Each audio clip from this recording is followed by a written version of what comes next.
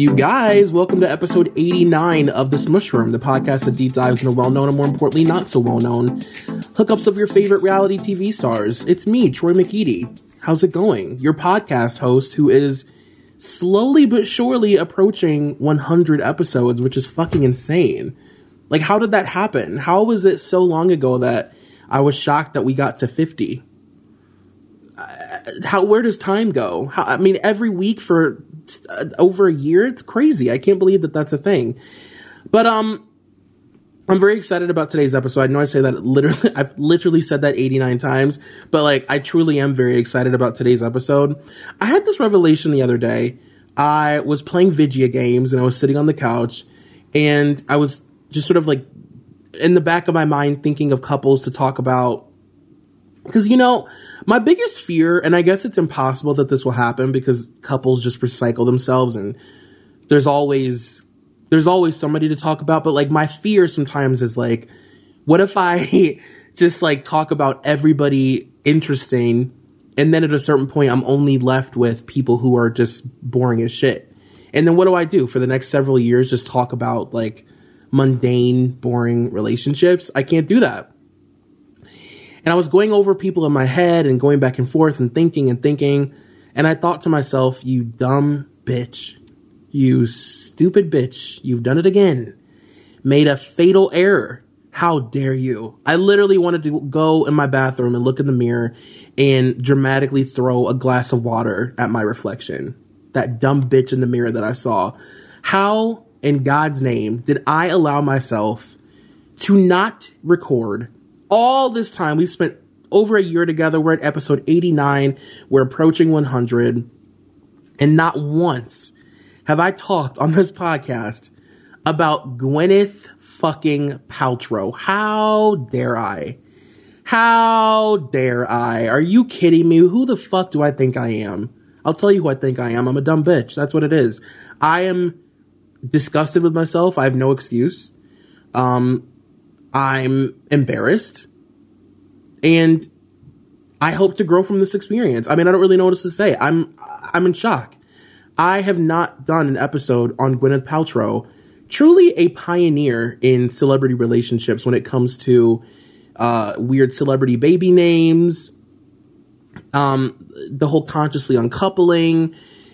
And I just have so many thoughts on Gwyneth Paltrow. Like, Gwyneth is in that sector of it girl that I fear, that I feel terrible for, where like, it's like everything she says and does, in my opinion, you don't have to agree with me, and I know a lot of you won't, but I think a lot of the things that you guys judge Gwyneth Paltrow on is just completely fucking unwarranted. Like, I think that you guys need to have a moment with yourself in the mirror if you really want to know the truth.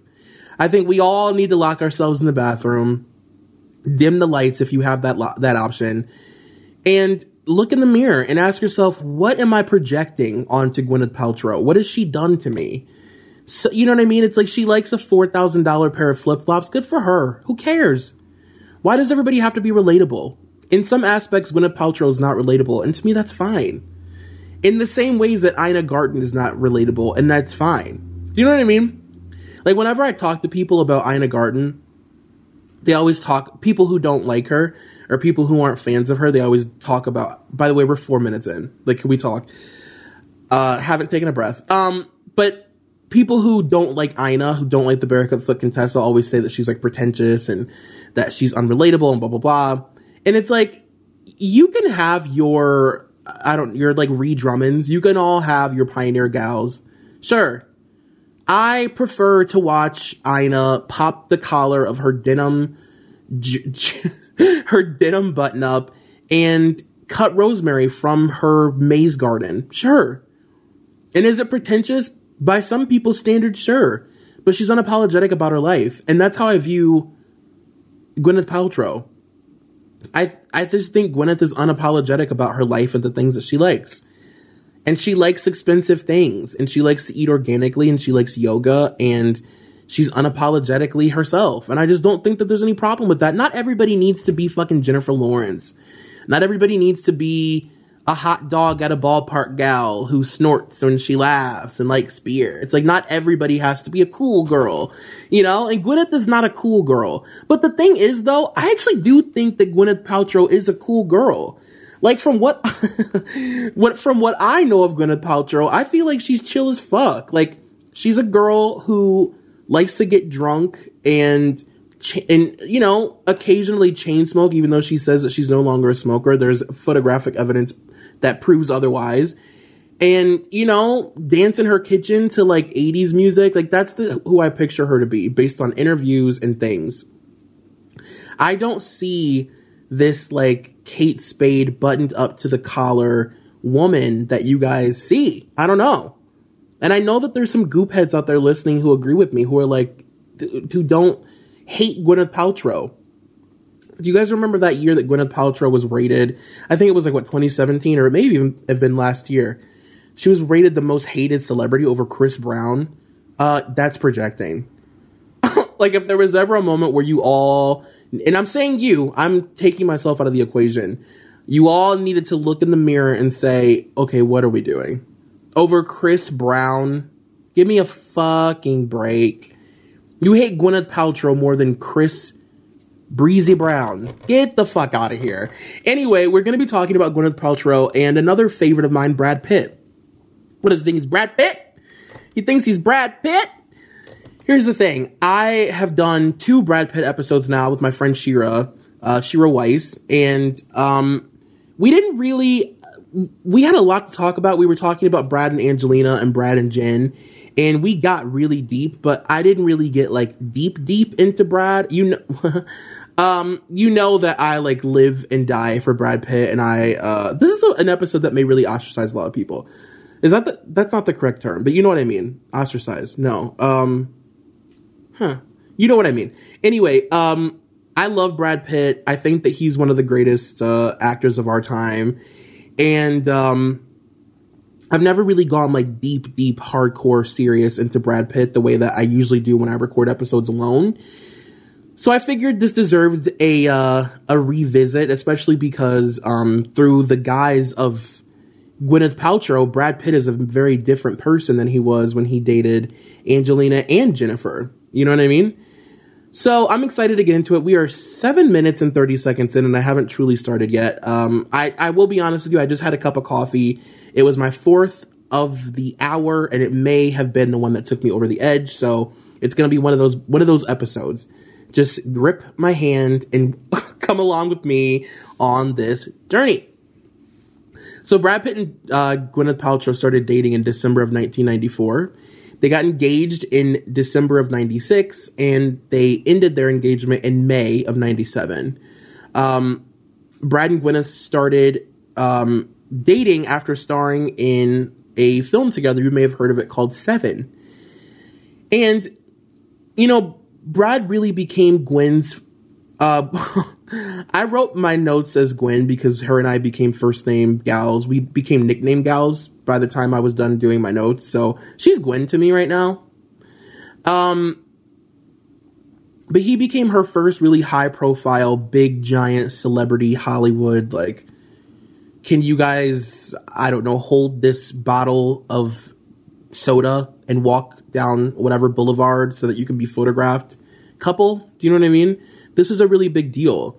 You know, given who Brad Pitt and Gwyneth Paltrow are and the impact that their relationships have had on pop culture, it's massive that this was kind of a groundbreaking relationship for both of them. Gwyneth was 22 years old when she met Brad, who at the time was 29, and she blames being young and vapid and shallow as, you know, the reasons that the relationship didn't work. Brad also wanted to settle down and have children, which is something that kind of followed him throughout his life until he met Angelina. And there's also, I mean, look, there are tons of rumors as to why they broke up. The thing that I found really odd about this relationship is that even though it's one that people have all these feelings about and people revisit all the time and kind of make fun of in a lot of weird ways, and, you know, it's a relationship that garners a lot of feelings for people. The reasons they broke up have never really been, I think it was like as recent as 2017 that Gwyneth finally kind of opened up about why it didn't work. But it's been very kind of hush-hush for however many years, and we're going to get into it. There's many theories, but one of them is that Gwyneth cheated, and we'll talk about it. I don't know. I'll text her, you know what I mean? But I don't know. I don't want to condemn Goop that early. So yeah, we can go ahead and get started with Gwyneth, who was raised in LA. She was actually raised in LA, partially in Santa Monica and in New York. And as we all know, she's the daughter of Blythe Danner, the electrifying chanteuse / actress. Her father was the producer and director Bruce Paltrow, who died in 2002. Bruce actually passed away on Gwyneth's 30th birthday trip to Italy. And when Gwyneth started dating Chris Martin in 2003, he wrote the song Fix You about wanting to heal her from the loss of her dad. And she also has one brother, Jake Paltrow, who works in the film industry as well. Gwyneth's half cousin is Catherine Moaning, who you may also know as Shane from The L Word, who you also may know as the girl that like literally made every woman listening to this have lesbian feelings for 10 years, thanks to HBO. She's also related to Rebecca Paltrow Newman, who was married to Adam Newman, the Israeli billionaire who funded WeWork. And the list just goes on and on as far as her family tree. Her godfather is Steven Spielberg. I mean, she was born for greatness, truly. While living in Santa Monica, she attended Crossroads School, which is a wee bit iconic. If you feel like doing some digging yourself on the interwebs, it's interesting. In 2004, there was a book written about this school called it's called Hollywood Interrupted. And it focused on just like the insane amount of sex and drugs and partying that were taking place at that school. A school designed for celebrity children. Jonah Hill went there. Zooey Deschanel, Kate Hudson, Maya Rudolph, Gary Coleman. The list just goes on and on. And I actually read a Refinery 29 article about this school, and it just honestly sounds insane. Like, you had people like Meg Ryan in the carpool lane, like dropping off Capri Suns for the kids, and you had Denzel Washington as the assistant basketball coach. Dustin Hoffman would randomly pop in to do like guest lectures for film classes for these kids. I mean, it was absolutely ridiculous. And her family then moved to New York, where she was enrolled in Spence, the private girls' school. And it was a lot of the same thing. You'd Kerry Washington went to the school, Jade Jagger, Emmy Rossum, little Edie. Can we talk? During her days as a socialite, can you imagine walking through the halls and knowing that little Edie's spirit fills them? Insane. One can only hope that one would get Oda made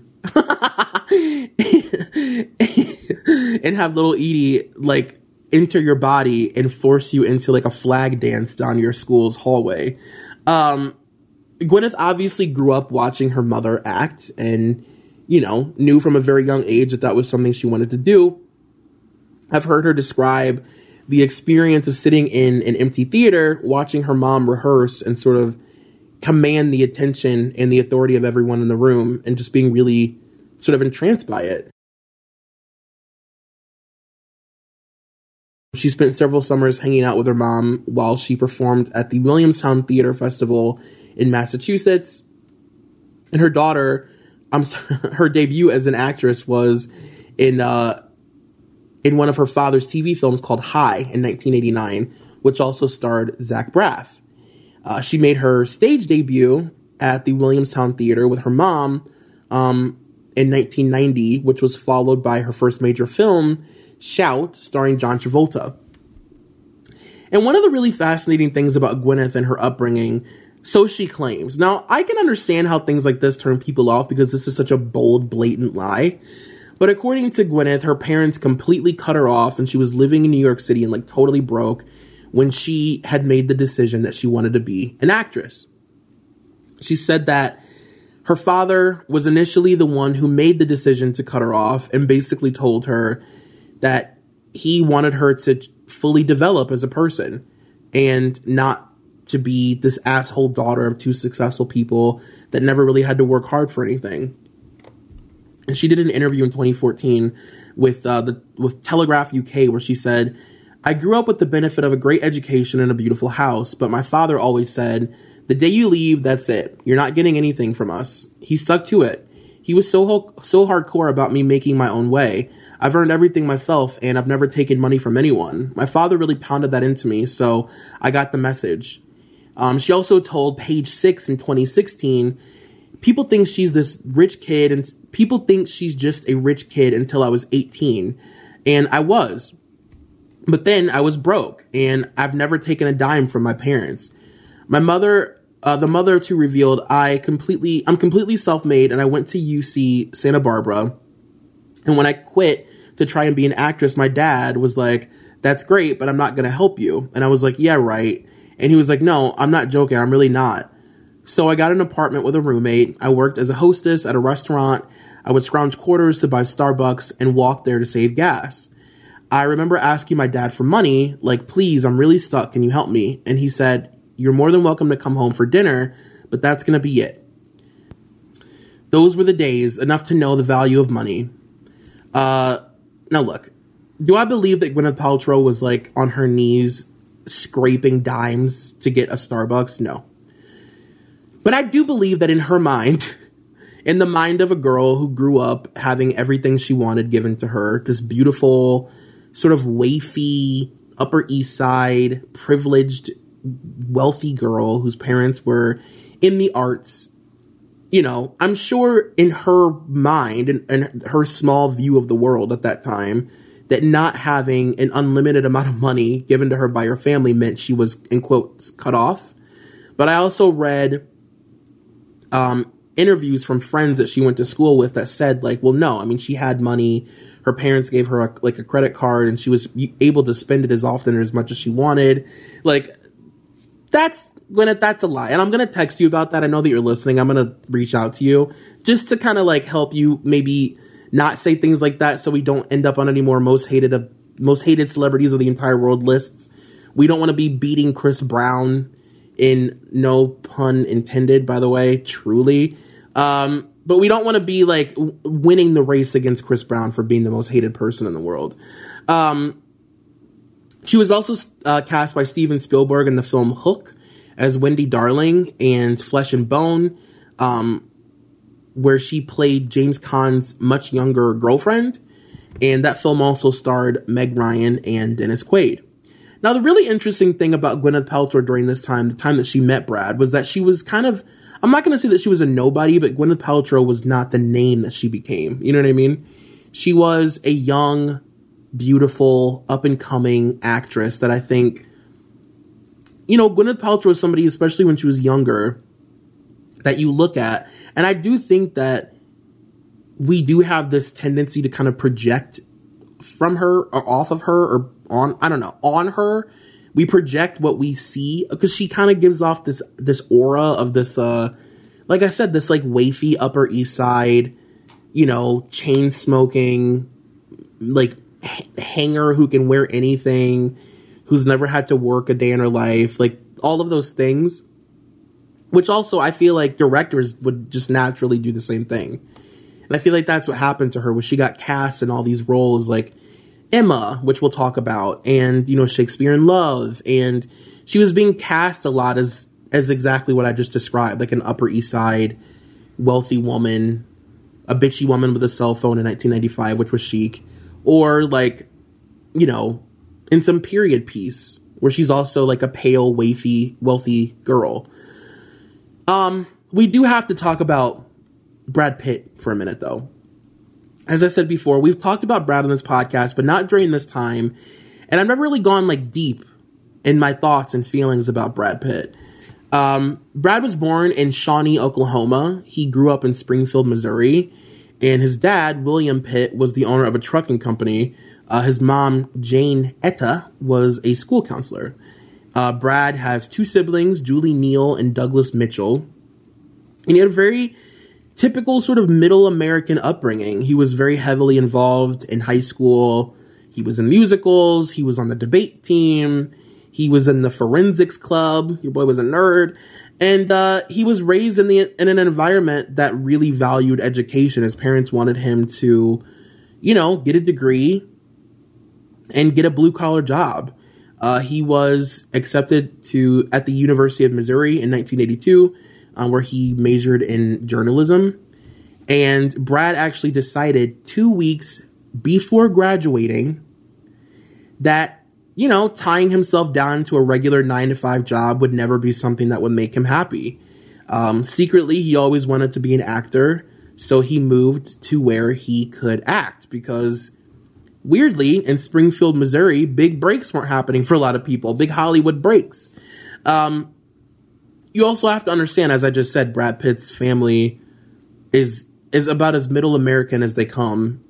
They're hardcore Southern Baptist, and he had parents who taught him to kind of play by the rules and be appreciative of any good blue collar job with benefits that comes along. You snag it and you get married and you stay close to home and you have kids young, and that's just what it is.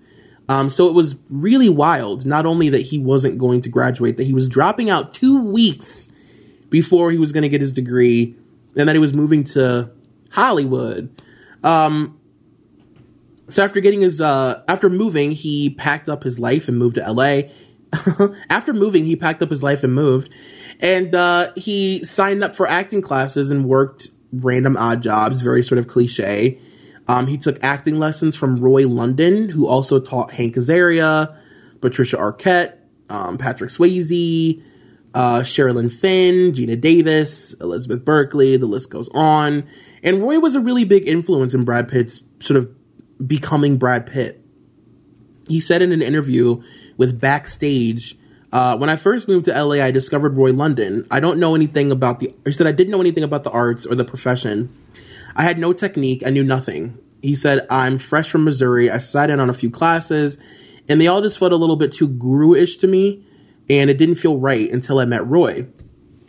And he said, he made his acting debut in 1987 in a film called No Way Out. He was uncredited, and he also starred in No Man's Land and Less Than Zero, which he was also uncredited for. Of course, as I always say, very cliche of every successful actor, Brad made a bunch of television appearances on shows that you would totally expect a young, attractive, aspiring actor in the 80s to be on. He was in Growing Pains, of course, 21 Jump Street, Another World. He made guest appearances on Head of the Class. A personal favorite, he was in a few episodes. I think he was just in one episode of Freddy's Nightmares. You guys know that I live for horror. And Freddy's Nightmares was this short-lived Twilight Zone style television show where every week they would do a bunch of short little dream sequences. These little story. It was like Tales from the Crypt, but Freddy Krueger. It was amazing. And Brad Pitt was in an episode. And I just have to say, one of my all-time favorite young Brad Pitt moments came from a little NBC TV movie called Too Young to Die.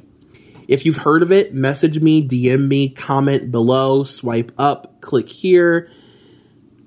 Seriously, if you know this movie, we need to meet up at some point and get drinks and gab because it means so much to me. It stars Juliette Lewis, and it's basically a movie about a teenage girl who is abused. She's molested, and she lives in a trailer. Her family is very sort of cliche, early 80s TV movie white trash. You know what I mean?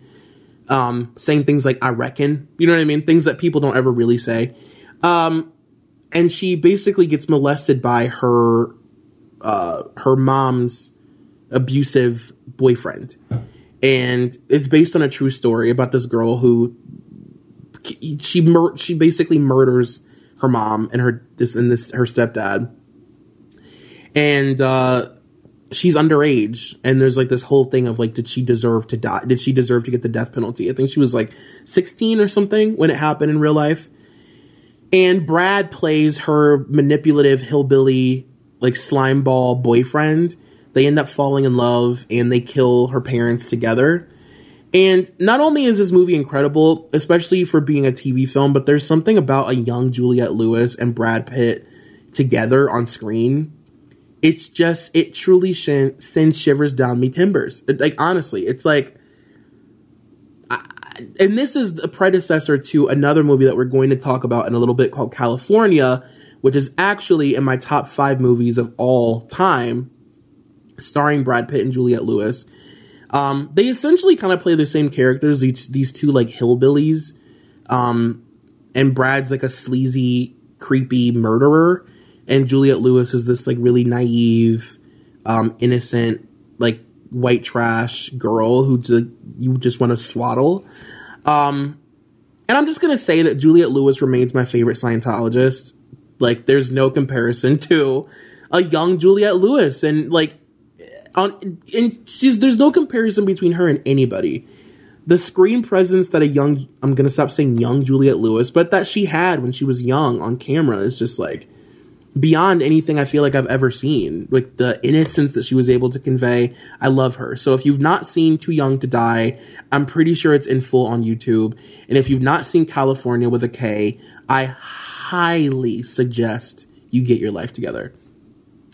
The biggest role of Brad's career up to that point was in 1991 in the Ridley Scott film Thelma and Louise. Up to this point, he had spent years as this sort of supporting character, or he was uncredited or just sort of like somebody in the background, but never really celebrated for how truly talented and charming he was on camera. And Thelma and Louise positioned Brad as a sex symbol. And the really interesting thing about this sort of era of Brad's life is that he was an actor of no substance up to that point. You know what I mean? He was hot. He had washboard abs and an incredible smile. Obviously, the camera loved him.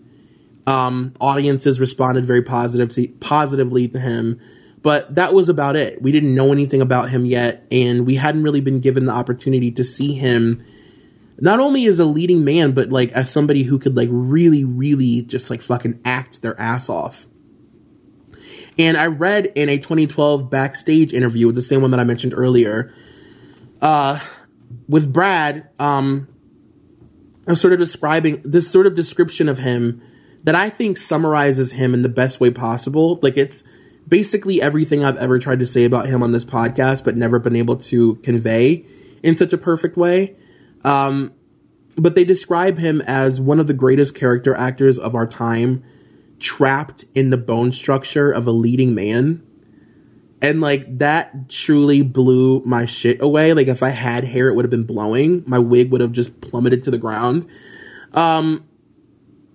You know, he's really had to grapple with that, like, since the 90s. He's spent his entire career kind of running from being a leading man and also leaning into it very heavily when it's convenient. And I think he's very conscious of the fact that he has that face, and that if he wants to do something, you know, like he went from playing a character in Thelma and Louise who looked like somebody that teenage girls would hang on their walls, which they did, to then he went on to star in California, the movie that I mentioned just now, where he grew this big giant beard and he didn't shower for like weeks, and he had a dentist professionally chip all of his teeth. He like really, really got into it, where he, like, in that movie, he is a scary, gross, like early fat Billy Bob Thornton, like creep. Like, he's like disgusting.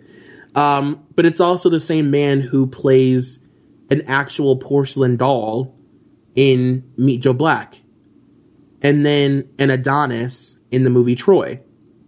You know what I mean? That's the thing that I think makes him so, sort of like puts him in his own category, especially in comparison to people that he is often compared to, people like George Clooney, you know, the men that you think of. Like, George Clooney is somebody who's never taken risks like that, and Brad Pitt is somebody who's definitely not afraid to take risks when it comes to the roles that he chooses, and also the way that he looks when doing them. He went on to star in a string of massively huge hit films, obviously. You guys, I hate to cut you off, but at this point, I think you know the drill. You gotta be a Patreon member to hear the remainder of this episode. So, go to patreon.com/ebpsychos. At that point, you will be asked to donate, and then when you donate at this level, you'll get this podcast, you'll get the remainder of all the episodes every single week. You'll get Liz Bentley's Feathers in My Hair, which is the Teen Mom podcast.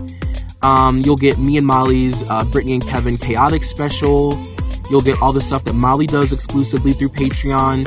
It's well worth it. And also, if you're not a member of our Facebook group, go to mollyandthepsychos.com. It'll take you straight to it. And all we do all day and all night is talk about reality TV. It's super fun. So, like I said, patreon.com/ebpsychos and mollyandthepsychos.com.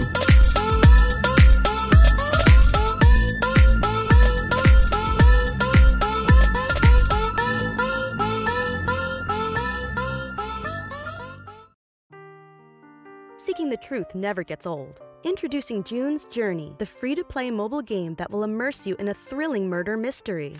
Join June Parker as she uncovers hidden objects and clues to solve her sister's death in a beautifully illustrated world set in the Roaring '20s. With new chapters added every week, the excitement never ends. Download June's Journey now on your Android or iOS device, or play on PC through Facebook Games.